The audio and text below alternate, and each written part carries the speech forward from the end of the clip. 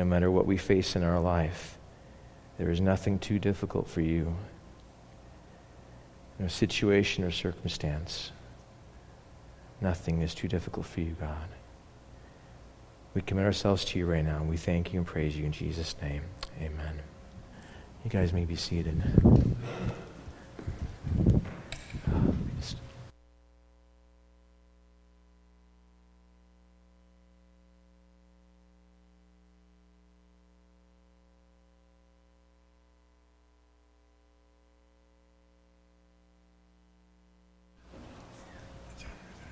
It is heavier. I'll just put it in the center and right here. Oh. Thank you. Perfect. Yes.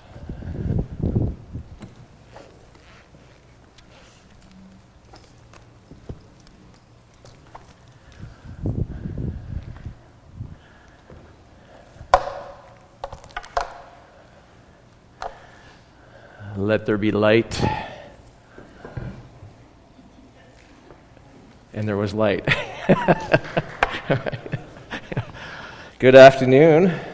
How are you guys doing? Welcome to Resurrection Church. We are very excited to see everyone here. First, a couple things. A big thank you to Brad and Marianne, of course, and let's see, Dan and Tom and Michelle and Jerry. Thank you. Huge blessing. We are thrilled to have you guys here, and just to be able to worship the Lord, and we're just very appreciative. Also want to give a big thanks to CL and Lisa Mitchell for last week leading worship and also teaching. I got to watch it online. Jesse was sitting over here somewhere, I guess, and got to watch it and see my friend teach, and it was just whoever was here was, I'm sure you were blessed, and very appreciative for them. Very, very thankful for that. And Sharon and I and the kids were on vacation. We just got back last night, and we had a wonderful family time. We went to a family camp this past week in California, but we were delayed a couple days. We were in San Diego for some time before that. And then they had a forest fire. And the forest fire was only a mile away from the camp. And so they had to say, well, it's not yet, and the fire is 5% contained. And we have been looking for, this is a camp that's once a year, and families, it's a big deal.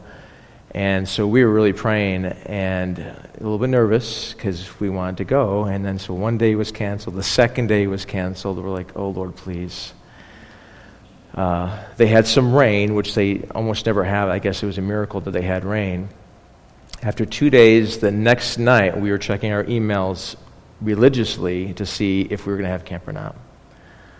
And at 10 o'clock at night, we got the email, yes, camp is on. We're going to have it the next day or a certain day.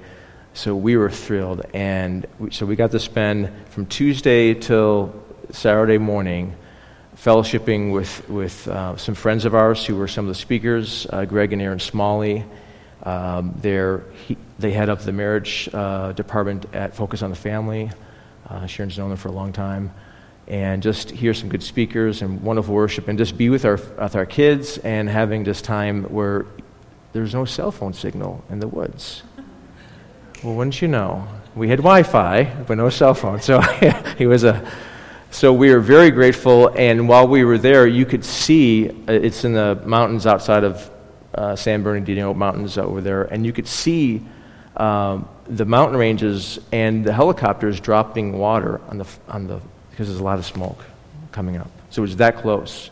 And when we came up to the camp, there's a big sign for the camp, and it's a huge camp, about a mile, maybe half mile away from the camp itself, and all around the sign was all black trees that had been burnt. And the week before, they had evacuated all the staff and the people who lived in the town, and they said as they're driving, you can feel the heat of the flames. That's how close it was. But it was a God thing, that God caused the flames to go a different direction, that he sent rain not one time, but while we were there a couple times to just help do that. And so we had a wonderful time. This particular camp is the place where Billy Graham, before he started his ministry, where he made a very significant decision on going forward with ministry. It happened there. And a lot of famous things happened there. So the Lord's hand was there. And so we were very grateful that you guys were taken care of last week, and grateful just to have some time as a family and reconnect, with one another in our marriages. And we're excited for the things we want to do in the future about marriage. But anyway, blah, blah, blah. Enough talking. So if you have your Bibles, open to Ephesians chapter 6. Ephesians chapter 6. And we have been going through the book of Ephesians. And if you don't have a Bible, there's a blue Bible in the seat in front of you, provided by this beautiful church. We're very, very thankful for this church. Very, very, very thankful. Ephesians chapter 6 and verse 10 is where we're at. We're starting a section on spiritual warfare. And I will not be able to cover all of spiritual warfare in one Sunday. In fact, there's huge volumes written just on the first few verses of this section. Large volumes of books that you can read. And we're just going to take a few moments and see how the Lord will direct us. Ephesians chapter 6, and I'm going to start in verse 10. Paul says, "Finally, be strong in the Lord." Hold on. I don't know if it's me or my nerves. I want to pray that God would, we want to give this to the Lord. Father, thank you again for your word. It is food to our soul. It is water to a thirsty heart. Lord, I ask that you would, as you told Jeremiah, I will put your words in my mouth. Would you do the same for me, Lord? Would you lead me by your Spirit, and would you take these words and make them penetrate our hearts, God? Would you meet us where we're at? In Jesus' name, amen. Paul says, "Finally, be strong in the Lord and in the strength of his might. Put on the full armor of God so that you will be able to stand firm against the schemes of the devil. For our struggle is not against flesh and blood, but against the rulers, against the powers, against the world forces of this darkness, against the spiritual forces of wickedness in heavenly places. Therefore, take up the full armor of God, so that you will be able to resist in the evil day, and, having done everything, stand firm. Stand firm, therefore, having girded your loins with truth, and having put on the breastplate of righteousness, and having shod your feet with the preparation of the gospel of peace. In addition to all, taking up the shield of faith, with which you will be able to extinguish all the flaming arrows of the evil one. And take the helmet of salvation and the sword of the Spirit, which is the word of God, with all prayer and petition, praying at all times in the Spirit, and with this in view, be on the alert with all perseverance and petition for all the saints. And pray on my behalf that the utterance may be given to me in the opening of my mouth to make known with boldness the mystery of the gospel, for which I'm made an ambassador in chains, that in proclaiming it I may speak boldly as I ought to speak." This last section in chapter 6 really is, in one sense, a summary of the book thus far. A lot of the themes that Paul has introduced in this book are sort of, if they find their endpoints, or they're woven and the threads come back together. A lot of the themes that he has talked about, themes of truth and righteousness, themes of unity, are met in this chapter. This part of the chapter follows a discussion and some very practical parts of the book on relationships. He has spent chapters 4, 5, and 6 talking about our walk. The first 3 chapters are about doctrine, what God has done for us, how he's blessed us, how he's raised us up, how he's seated us in the heavenly places with Christ, how he took us when we were dead and he made us alive, how we were under the power of the enemy and now he's rescued us from that. The key word that was emphasized is the word walk. Peripateo in Greek, if you want to take notes in Greek, whatever. Living your life a certain way. In the last few chapters, relationships have been the main theme because the key of unity being one spirit, one body, one family. How is that played out? Husbands, love your wives. Oh, wives, submit to your husband. But husbands, love your wives. Wives, submit to your husbands. Submit to one another. In other words, love each other. Honor your wives. Children, obey your parents. Right? Slaves, masters, we would say employers. All this with the theme of unity. Paul then ends here, and you say, well, why is he bringing this up? The key idea here is the idea of standing firm. Well, why, Paul? Why, John? Because if God's emphasis is on unity and walking unity in relationships with one another, we live in a fallen world, right? Which means there's always an adversary to that unity. Husbands and wives will argue and be pulled apart. Brothers and sisters, mothers and child, there's all this tension that wants to pull us apart. In light of that, Paul says, hey, listen, this is good, but you have an adversary that wants to rip that apart. You have an adversary that wants to cause disunity and division where God wants to make things one. So he says now, stand firm, be strong. There's three movements in this chapter that I'm seeing, and I don't know if I'll get past the first one. Okay? Three movements. First of all, the movement of the empowerment that we need from God. That's the first one. The empowerment that we need from God. Second is the enemy that we face. And the third one is the equipping that we receive from God. Those three movements, so to speak. The first one is the empowerment from God. Knowing the fact that we live in a fallen world, we're going to need some God-sized empowerment. He says in verse 10, finally, be strong in the Lord and in the strength of His might. Put on the full armor of God so that you will be able to stand firm against the schemes of the devil. Be strong in the Lord and in the strength of His might. It's interesting that the Lord is our strength, right? Is the Lord your strength? I don't know about you, but there's some days where I don't have the strength. In fact, that's most days. or I toss and turn on my bed and say, Lord, I can't get through this day. I can't get one more phone call, one more email, one more fire to put out, so to speak. Oh, by the way, this is a side note. Pause.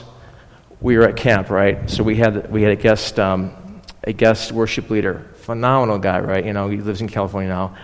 And of course, in the relaxing time when the kids are off alone and they're getting ready for the adults, to have their session and everything else, he's singing some secular songs, and the theme song at the end was Fire and Rain by James Taylor. That was a fitting, I don't know why I even told you that, so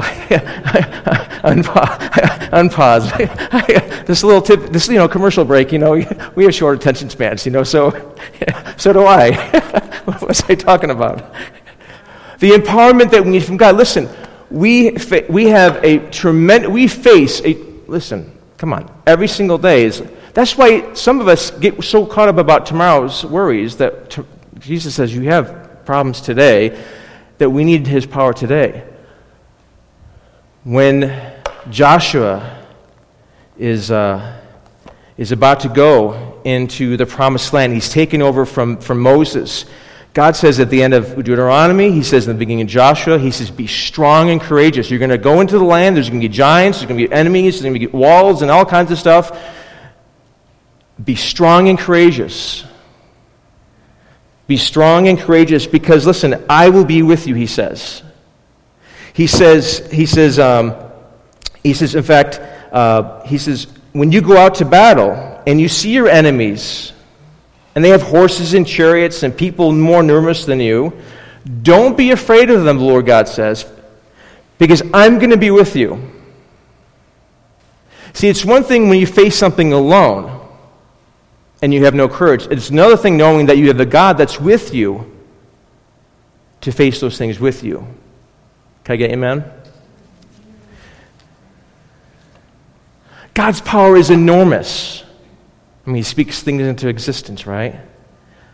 I was looking at the mountains. We were in the woods, and there's a lot of bears there. There's a lot of bears. So, and they tell you, hey, if you run into a grizzly bear, you're supposed to act really tall, and if you run into a black bear, you're supposed to act dead.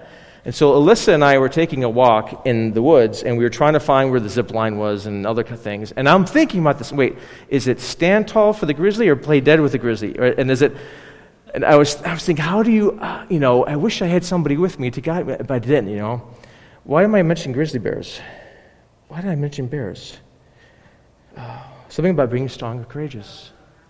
About the mountains. Oh, God's power being enormous. God speaks things into existence. And though he has this vast universe, he still promises to be with us. See, sometimes we lose track of the fact that God is with us where we go. Sometimes we feel like, but Lord, I was all by myself when I went through da-da-da, right? And the Lord says, no, I was with you.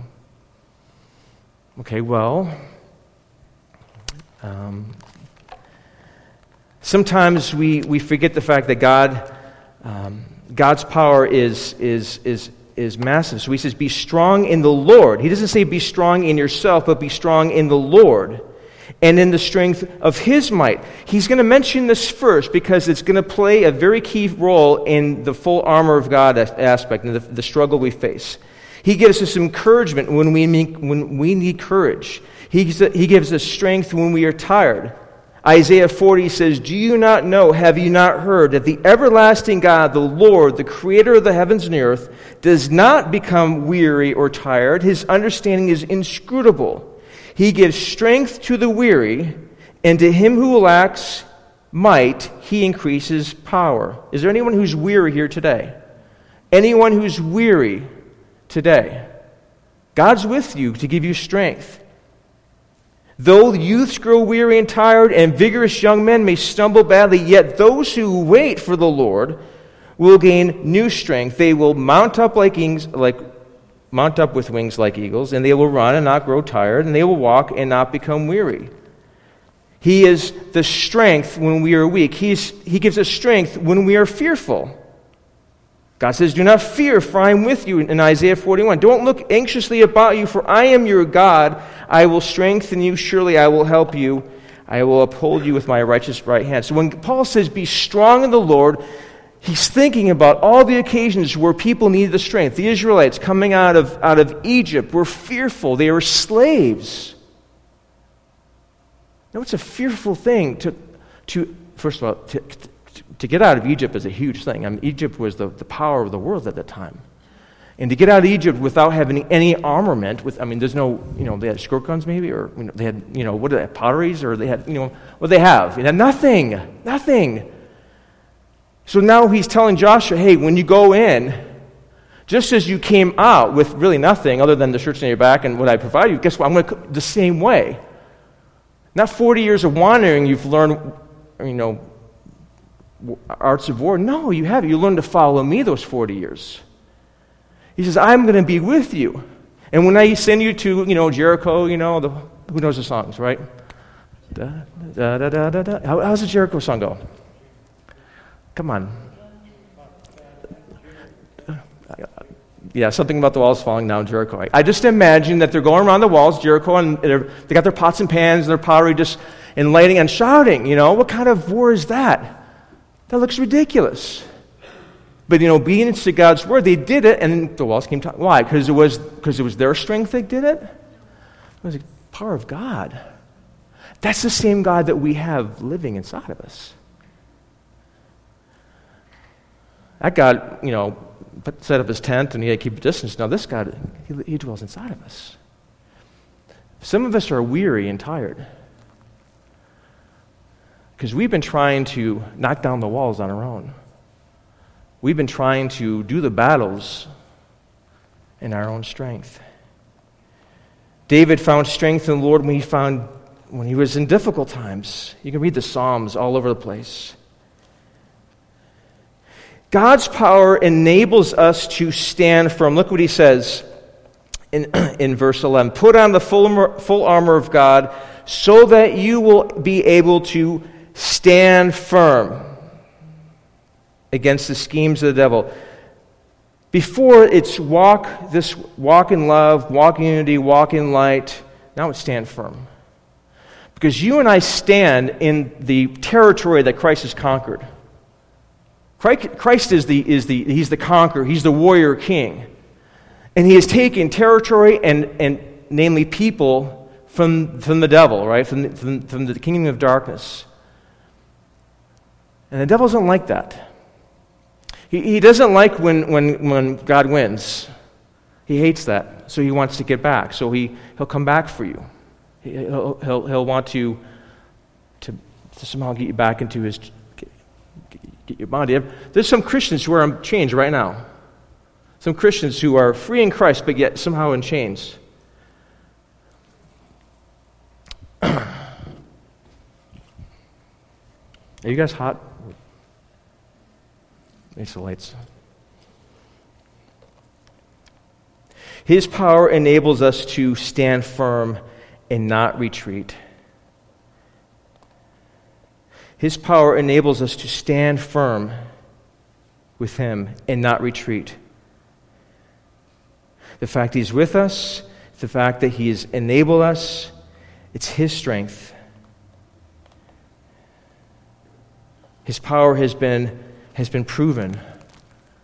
I mean, Paul talked about early in the books. Go back to chapter 1 of Ephesians. He says that this power, Ephesians 1, in fact, Paul prays this. Watch this, verse 18. Ephesians 1:18. He says that I pray that the eyes of your heart may be enlightened, so that you will know what the hope of his calling, what are the riches of the glory of his inheritance in the saints, and what is the surpassing greatness of what? His power towards us who believe. What kind of power was this, Paul? This was in accordance with the strength of his might, which he brought about, verse 20, in Christ, when he raised him from the dead and seated him at the right hand in the heavenly places. That's the same power God's talking about here. When Christ was risen from the dead, it has been demonstrated and proven. It's interesting that in the Scriptures, God is seen as well, I'm getting ahead of myself. He's seen as the one who does our battle. He fights for us. He makes Christ alive. He makes us alive. He seats Christ in the heavenlies. He seats us in the heavenlies with him. He made us alive together, he says in Ephesians chapter 2, verse 1. Look there real fast. We're just one page over. Ephesians chapter 2, verse 1 says what? Well, it says, and you were dead in your trespasses and sins, whence you formerly walked, according to the prince of the power, the course of this world, according to the prince of the power of the air, and the spirit that's now working in the sons of disobedience. So you were dead. But, verse 4, God, being rich in mercy, because of his great love with which he loved us, even when we were dead in our transgressions, made us alive together with Christ. We were dead, and now we're alive.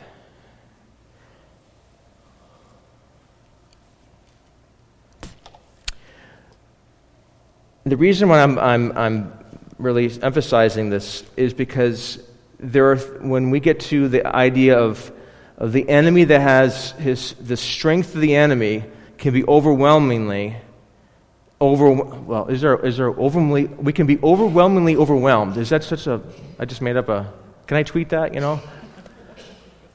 See, here's the thing, is today, and maybe not in this room, but maybe so, a lot of people forget that there's a devil, and there's a real adversary. And so I need to emphasize the strength of his might, of God's might, before we talk about the schemes and tactics of the devil. Why? Because it's like this. If I go into the forest and I know there's all kinds of mountain lions and bears around, I want to make sure I have a good guide who has a big gun with me, because I don't want to be caught dead, defenseless. I don't want to run into a grizzly. Actually, at the camp, the workers, they're all like college students, and they all have camp names. They're not their real names, but they have camp names that have to do with something about their life. So one guy's name was Grizzly. And maybe he's 20 years old, I forget. And his name is Grizzly because he had a run-in with a bear. He had to fight off a bear. And he lived to tell. And he works at a camp where there's bears around. I would be like, see you later, I'm going to the beach. I never want to see the camp ever again. Anyway. But God himself is our God. God himself is our strong right-hand man, so to speak. He is our warrior king. He's the one who's strong in battle. Isaiah 42, or Exodus 15 rather, says that the Lord is a warrior and the Lord is his name. Isaiah 42 says that the Lord will go forth like a warrior. He will arouse his zeal like a man of war, and he will utter a shout. Yes, he will raise a war cry. He will prevail against his enemies. I'm just thinking of Braveheart. You ever guys see the movie Braveheart, You just watched it? William Wallace, freedom, and the Mel Gibson with the blue and white paint. I'm just picturing that, Those guys are encouraged because their leader's right there with them. And he's strong. That's our God. Zephaniah 3:17 says, the Lord God is in your midst, and he's a victorious warrior. He will exalt you over you with joy. He will quiet you in his love, and he will rejoice over you with shouts of joy. Our God is stronger in battle. Our God is our strength. Our God is mighty, and the reason is because we need his power to face the kind of enemy we're going to face. That's the next phase. First phase was what? First movement? The empowerment of our God. Why is that needed? Number 2, because the enemy we face. Look at verse 11. Back to Ephesians chapter 6, verse 11. Put on the full armor of God. That's how we're going to get our strength, we'll find out. So that you will stand firm against the schemes of the devil. Here it is, verse 12. For our struggle is not against flesh and blood.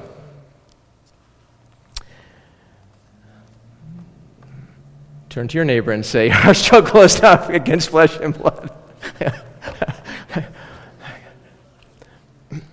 That would be a good marriage conference someday, Honey, that would be.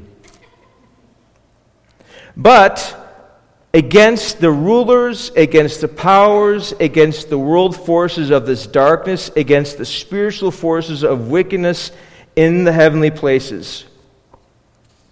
Therefore, or let's stop there. Who are we up against? The enemy we face is not to be underestimated. The enemy we face is not to be underestimated. He is a powerful being. I think it's a phrase from The Mighty Fortress is Our God, from Martin Luther. On earth, he has no equal. He is, obviously, he's called the adversary. That's the Hebrew name is Hashatan, the devil, the accuser. He was once the anointed cherub, the one who helped lead worship maybe in heaven, and he had tremendous closeness to God, tremendous power by God. He's powerful. He's not as powerful as God. No one is powerful as God, but he is powerful. He has all kinds of authority on this earth. Paul mentions different rulerships and powers and world forces and principalities. There's a structure to his kingdom. This is a clash of, I'm just thinking of The Hobbit, You guys ever seen The Hobbit? Lord of the Rings, good and evil, good guys, bad guys. Massive battle, massive conflict. We don't see it with our fleshly eyes necessarily. We see it outplayed in divisions and divorce and disputes. We see it played out in that way. But in the heavenly realm, we don't see it. There's an unseen battle. There's an unseen spiritual world that exists that is more real than this world right now. You see, and we're not going to have a chance to look at all the scripture on that, but you see that throughout many portions of scripture where this battle happens, where there's forces that are adversarial, is that a word? Okay, I'm making up words here. Adversarial to God and his plans. It's interesting that if you look at the temptation of Jesus in like Matthew 4, Jesus is tempted by the devil, and he says, the devil says, throw yourself down from here. He took him to a high mountain, Matthew 4:8, and he showed him all the kingdoms of the world and their glory, and he said, all these things I will give to you if you fall down and worship me. The devil was given authority of the world. When Adam and Eve sinned, they basically handed the devil control of this world. So the kingdoms of the world are, that's why, just a side note, don't get so caught up in who the political leaders are doing. What they're all under there's other things controlling them. The things that happen, the world forces, the things that happen in the world, politically, let's say, those leaders are just puppets. They need our prayers. That's what Paul says, pray for those in authority over you. He says that in Romans. I know I'm getting off track here. This enemy we face is powerful. He has the kingdoms of the world. He's called the ruler of this world.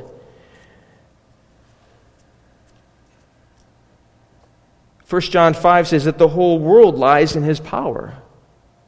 This is our adversary. He's real. He is powerful, but not as powerful as God. What's he like? Well, he's dark. He's evil. He's a murderer. He's a liar. Nothing he says is truthful. And his whole intent is to steer you away from God. And he's determined to take back what Christ took from him. Jesus tells a story about a man that was, well, not a story, but like a parable about a strong man that's bound.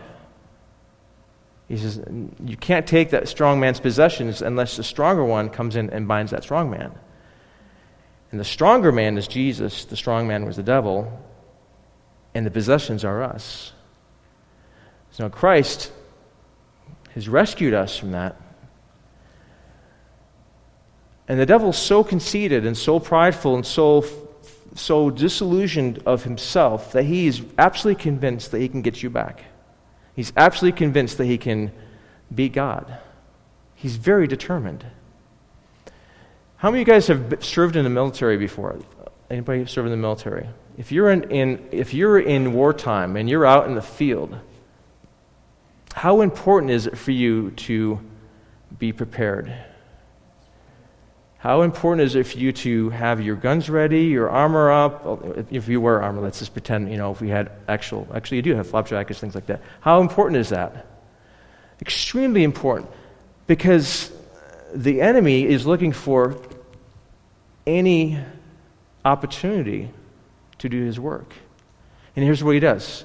He causes doubts. He causes, divisions, distrust, disbelief. Did God really say?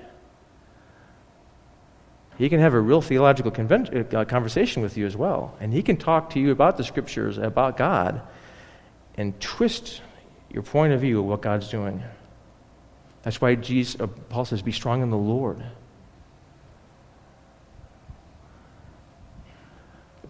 I got really quiet in here.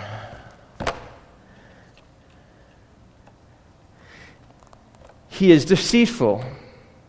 He was able to deceive a third of the angels.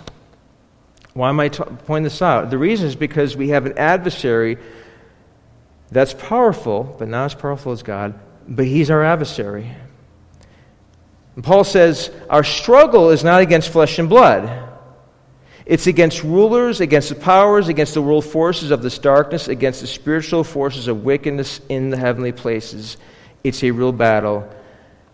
And he is not stopping his attacks. Jesus is victorious over him. In fact, the Scripture talks about how Jesus Jesus sort of parades his victors before he kind of runs into town with the people he's conquered, and he just kind of paraded them, walks into town that way. We are victorious in Christ. But we cannot sleep, or we can't take our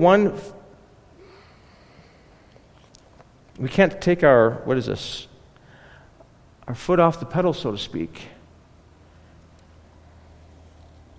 Because Paul says we are aware of his schemes. The enemy we face is determined, he's deceitful. What does he do? Okay? Because sometimes I think, what does this look like for the enemy to attack? What does it look like? It looks like this. It looks like you coming home from vacation and you go to your car and the car doesn't start. And you have to be at church the next day. And you could either get really, really angry and frustrated and all bent out of shape, or you can say, okay, Lord, I'm trusting you. That's a simple example. It may look like that's the first example that came to my mind, because last night I came home and I was expecting to go start my car and it doesn't start. So I had to spend the next hour or more just taking up my time because it was not in my schedule to fix my car. It's the coming home and things you expected to be done were not done. It's the days that you want to serve God. Here's what happens. Satan will attack when you decide to follow God. It looks like this. We wanted to be obedient to God years ago at Calvary and get baptized. I had never been baptized, and Sharon had never been baptized, and we're like, well, let's get baptized. Wouldn't you know, was it the whole week? I want to say the whole week. We were like, just arguing, and little things would just set you off, right? And to that very day we came to church, and we're going to be baptized, that's, it's a step of obedience. When you want to be obedient to God, the devil doesn't like that and says, well, no. Up to the time, in fact, the very time when we went under the water, not together, were you first? I don't remember. One of us. The time into the water, came out of the water, he was gone. The adversary did not want us to we take different, it's just baptism, right? No, it's not just baptism. It's just, Jesus said, go get baptized. So that's obedience to Jesus, and the devil doesn't like that. But sure enough, the time, that was gone. You want to start a church? You want to raise your kids in the Lord? You're going to get resistance. It's going to look like thorns and thistles in your path, trying to steer you away to another direction. Lord, you don't need to go to the cross. No. You don't. No, let it not. No, you don't need to go. No. And Jesus says to Peter, "Get thee behind me, Satan." Why? Because you're not setting your mind on things of God, but on things of man. So when you want to decide to follow God in doing obedience or doing something in ministry, you're going to get resistance. You want to raise your kids in the Lord. And you read a little book, and it says it's so easy raising godly kids. And in real life, it doesn't work. They will try your patience. And you will pray over them. You will dedicate them to the Lord. And you'll think, yes, I dedicated them. Lord, we are home free.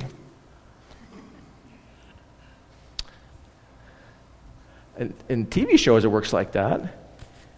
In real life, your prayers that you prayed for, well, in my case, Alyssa and Joshua, were just the beginning. Before they were born, we prayed over them.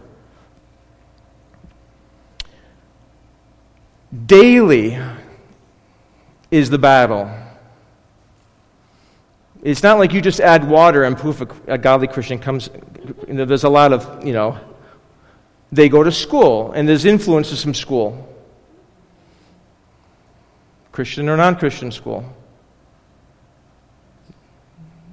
They read books, they watch movies, they do and somehow your little package of joy has all kinds of nonsense going on there upstairs, and you're fighting against that. Now you start seeing where they're going in their thought process. Now how serious are you about praying in spiritual warfare? Just got your attention, because now it's hitting close to home. Because that little child that you have dreamt about for years, prayed over for years, you're not going to let Satan have his way. I'm going to spend until the day I die praying over my kids, love my kids, honoring my wife in front of my kids, showing them everything I can to say, this is the path. Because I know everywhere along that path, there's going to be an adversary that wants to take them a different direction. And I am not, they're too valuable to me. See, the adversary, he'll go after the things you care about. He likes to hit below the belt. He's not fair.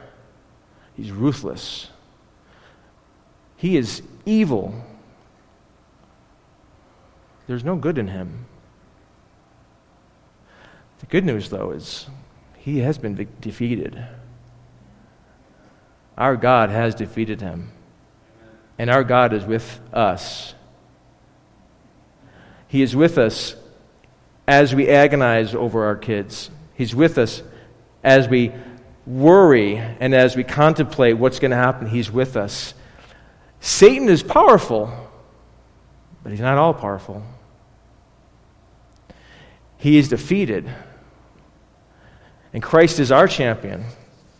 The enemy we face is determined, but so are we. We have a God who says, I will never leave you or forsake you. I will never let you go. I'm not giving up on you. I have plans for you. I have hopes for you. Hey, listen, some of you guys have given up hope. You've seen the enemy work in your lives, and you say, this is hopeless for me. Let me remind you, dear one, that you have a God who, even though death stared him in the face, said, I'm going to conquer that death. That even though the most terrible circumstances faced him in being, for a short period of time, the Father turned away from him. Jesus Christ took that separation from the Father to conquer sin, hell, and the grave. Christ died on the cross when at any moment he could have said, Father, that's it, I'm done. He stayed there until the work was done. He completed that work by shedding his precious, sinless blood on the cross as an atonement for us. And God raised him from the dead. Now guess what? Jesus Christ is now over those principalities and those powers, and he's seated in the heavenlies at the right hand of God. And guess what? Even Satan himself has to go through Jesus to do anything to us. He's on a short leash. And God will allow him to work in your life for a purpose that God has, but he will not defeat you, and he will not crush you, or he will not cause you to be separated from God's love. Let me just finish with this real quick. Some of us, and the Lord spoke this to me today, because some of us are battle weary. How many of you guys are battle weary? You're weary from the battle. You felt the blunts, the punches, and you felt the arrows, and you felt you feel it. God says, he says, my people are battle weary. we didn't have the chance to get into all the armor of God. We'll do that next week. But I just want to make one point. The armor of God is the armor that's from God, and it's also God's own armor. And God's armor can take the blunt punishment. It can take the blows. God's armor is designed to take the blows. God says, I will be a shield about you. I am your peace when you have no peace. I am your righteousness when you have no righteousness. If you're battle weary today, I want to give you an opportunity to come forward and have a time with the Lord in just confession or prayer and just seeking Him. He wants to be that shield about you. He wants to be that protector. He is that protector. We have a good God. We have a gracious and loving God. We have a powerful God who conquers, who's with us. Let's close in prayer. Father, thank you for our time in your word, and thank you, first of all, Lord, for the fact that you are our strong tower. You are our refuge. Father, you are our strength when we are weak, God. You are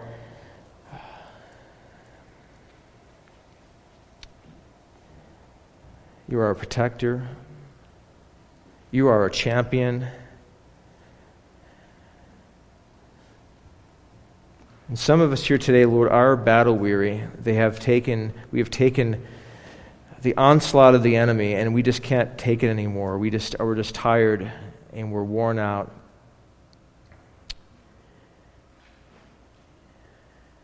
And we want to seek your presence right now, God. We want to seek your help right now.